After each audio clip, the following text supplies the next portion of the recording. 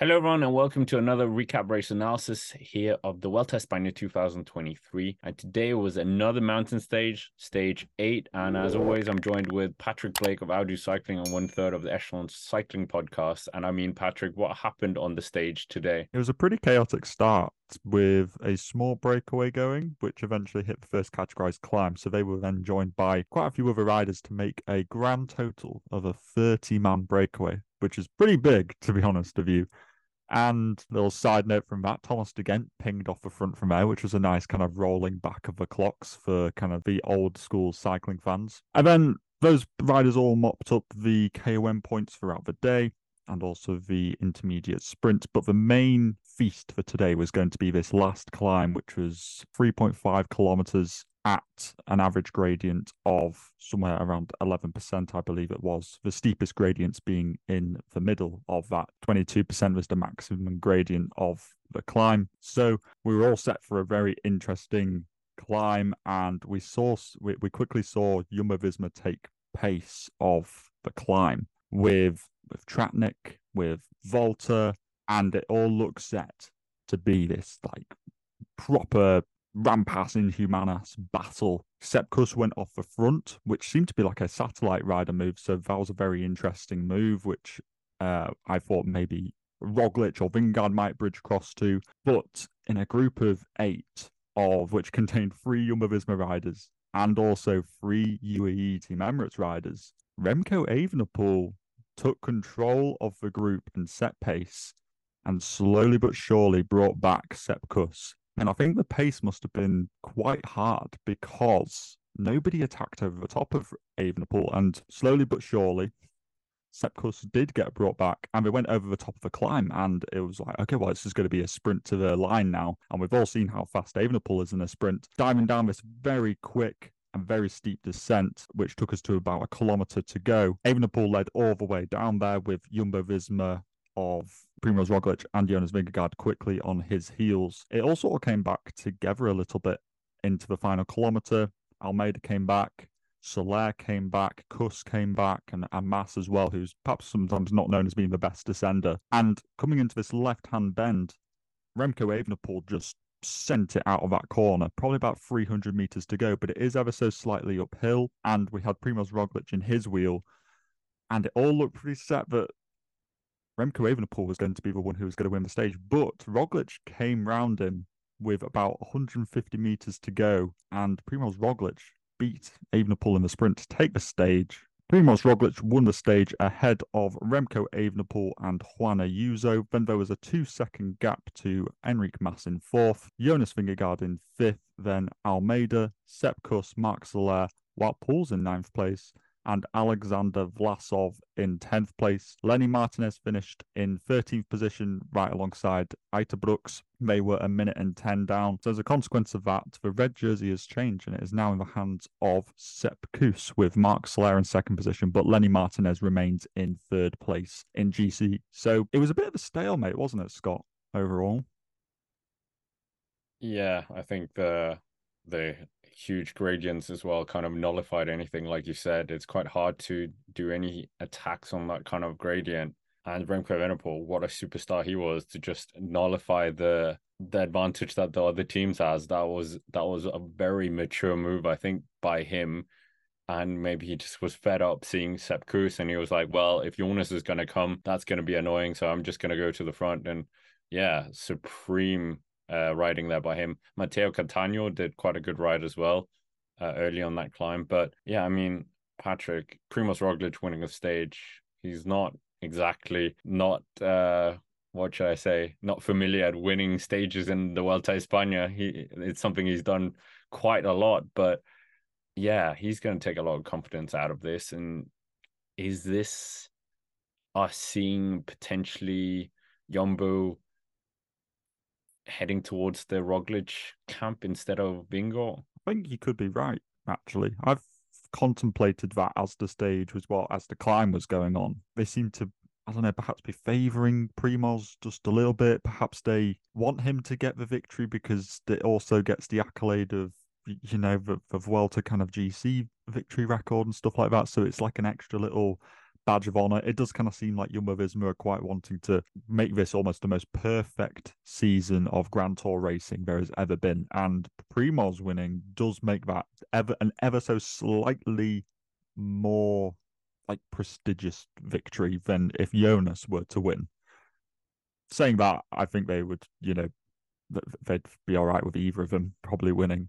I think that both of them are looking strong at the moment. I can't really read too much into how they were reacting today. I think they both looked fine on the climb. I don't think that either of them looked respectively weaker. I think they were just sitting in the wheel of Evenepoel. So it's kind of hard to draw any conclusions. I think that we're going to need a Tourmalet to see really to try and separate people out. But I feel like maybe they are trying to move towards Roglic, but there's also a TT which can help decide that as well. But, Roglic is well renowned for having just a better sprint than Vingegaard. I mean, we were talking about bonus seconds the last couple of days.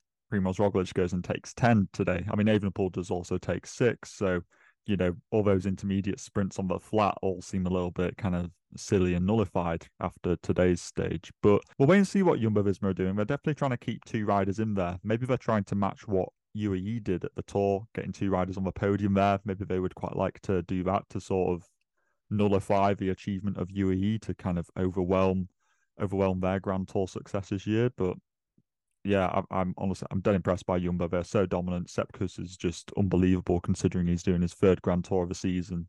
No way I'd expect anybody to be this competitive in the 3rd Grand Tour of the season. So outstanding from Jumbo so far. And I mean, yeah, like you said, him being such a trooper in the 2 other Grand Tours, and now he's leading his first ever Grand Tour. Yeah, flex almost by Jumbo-Visma. One thing that you said to me yesterday, which has kind of lingered in my mind, which is quite depressing. If Jumbo-Visma finish 1-2 or on the podium and Ayuso 3rd, that means out of the 9 podium places available in the Grand Tours this year, and this is all your credit, not mine. Yeah, UAE and Jumbo will have taken 8 of them, and I think that I mean, cycling is up and down. Like we have one team dominating, then another team. So, but I just think that's quite sad. But nevertheless, that aside, that was just a small point that we didn't talk about yesterday. Lenny Martinez, what heartbreaking. We're both in the Lenny Martinez camp. We would have loved to have seen him take the red jersey all the way to Madrid if that was possible. But he's only 20 as well. But yeah, really, really battling with his heart out here, and he can take a lot from this, don't you think? He's still 3rd, like you said. Yeah, yeah, he is absolutely, still he's still a champion of this race, this edition of the Vuelta already because of what he's done at such a young age. He is, he's already been, breaking records himself this Vuelta. So I think that he can definitely go away with his head held high. Yes, he did crack today, but he only lost 1:10. It's not that bad. I think maybe he prefers the longer climbs because this is definitely there's had quite a lot of punch to it. Did this, and I do feel that a lot of the guys who were better at the longer climbs were perhaps struggling a little bit. Even like Brooks, he was looking really good the other days, but he was with Martinez today. So don't know, maybe it's just the length of the effort which I didn't like. But yeah, Martinez, I don't think we've seen the last of him. I think that he could still finish inside the top 10. Of course, that TT won't be very advantageous to him, but he's been great so far, and I think that there's more from him and also Groupama FDJ as a whole throughout this race because Storo was looking really good as well today. He was the domestique with him, kind of egging him on. So a lot maybe to come from Storo, and especially with Martinez out of GC, the lead of GC, maybe more Groupama go into the break. So looking forward to seeing what they're going to do. What do you make of UAE now? I mean, Ayuso, Marc Soler, Almeida crashed apparently early in the stage. Is it all just hands on deck for Juan Ayuso now? I believed that at the start, but I just don't know now because, like you say, there's 3 of them there. Soler is a real maverick. He's higher up in GC as well. He's second. Yeah, Soler is second in GC. He's never really been like a Grand Tour GC contender, despite the fact that he has won the Tour de l'Avenir in the past. I feel like Soler's never quite hit the heights of his potential, but he's looking extraordinary in this Vuelta, and I don't know how they play it. Do they, because they've got now 3 guys in the GC game, but UAE have in the past perhaps haven't worked the best together with kind of team cohesion. I definitely know that Almeida and Ayuso have definitely not gelled perfectly. Think back to like Catalonia last year.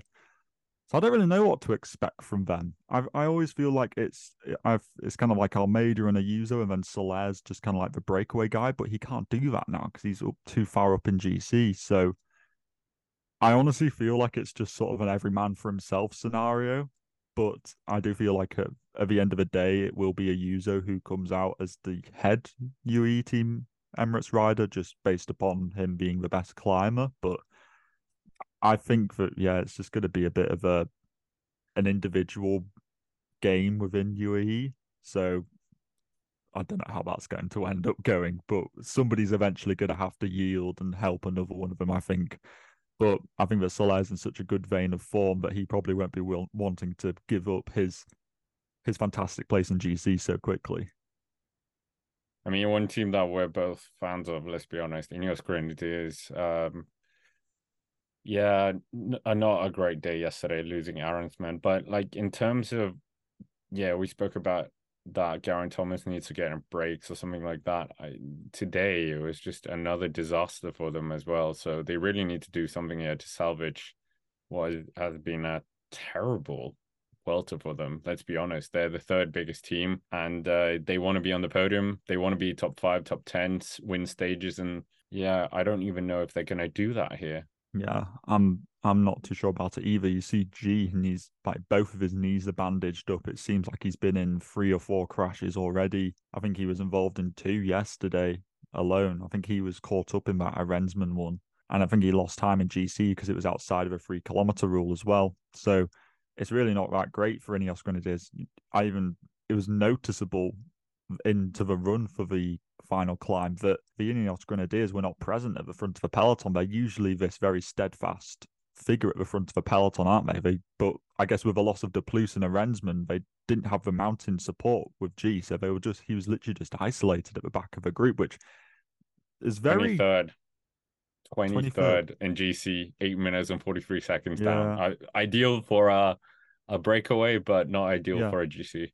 I mean, think about when was it? Was it Carapaz maybe 2 years ago who won the KOM classification and a couple of stages? I'm I thinking think it was maybe last year, three was it last stages, year? and yeah, I think it was last year. I I get muddled up. There's been a lot of cycling on, but something like that is not out of the cards. It's not really been something we've ever seen Geraint Thomas do, though, is it? We've never seen him as a stage hunting guy. So I No, would true. be intrigued to see how that goes if it does go like that at all. Because let's face it, like you say, slogging it out and getting dropped and then trying to fight for top 20, top 15 in GC, it's below what Ineos Grenadiers should be doing. They need to at least be trying to win stages. They've had a very successful Giro and Tour where, although they didn't win a stage in the Giro, they did good in GC. So this Vuelta, they're going to have to try to get something from this. And it's not going to come from GC. They've lost 2 important mountain domestiques. So stage I don't see hunting, Ghana. I don't see Ghana winning the time trial. I think he has a better chance of I winning a think. sprint, to be honest. I mean, there's more sprints on offer. But yeah, I'd see what you mean. Evenepoel's looking pretty good. I would probably say that Evenepoel will be the favourite for the TT. But yeah, Geraint Thomas, I'm not really sure what to expect now. But I hope he doesn't leave the race. That would be a real shame. So hopefully he keeps on fighting and gets something out of this race. Him winning up the Ankara would be a Oh, PR super move for them. literally. But anyways, that's it for this recap race analysis of stage 8. Make sure to join us tomorrow for stage 9, and of course we're going to start doing streaming as well on Tuesday for stage 10, so make sure to join us for that over on the Cycling Day main channel. But as always, if you haven't hit the like button, please do so. Let's try and get to 100. Subscribe to the channel, and we will see you tomorrow.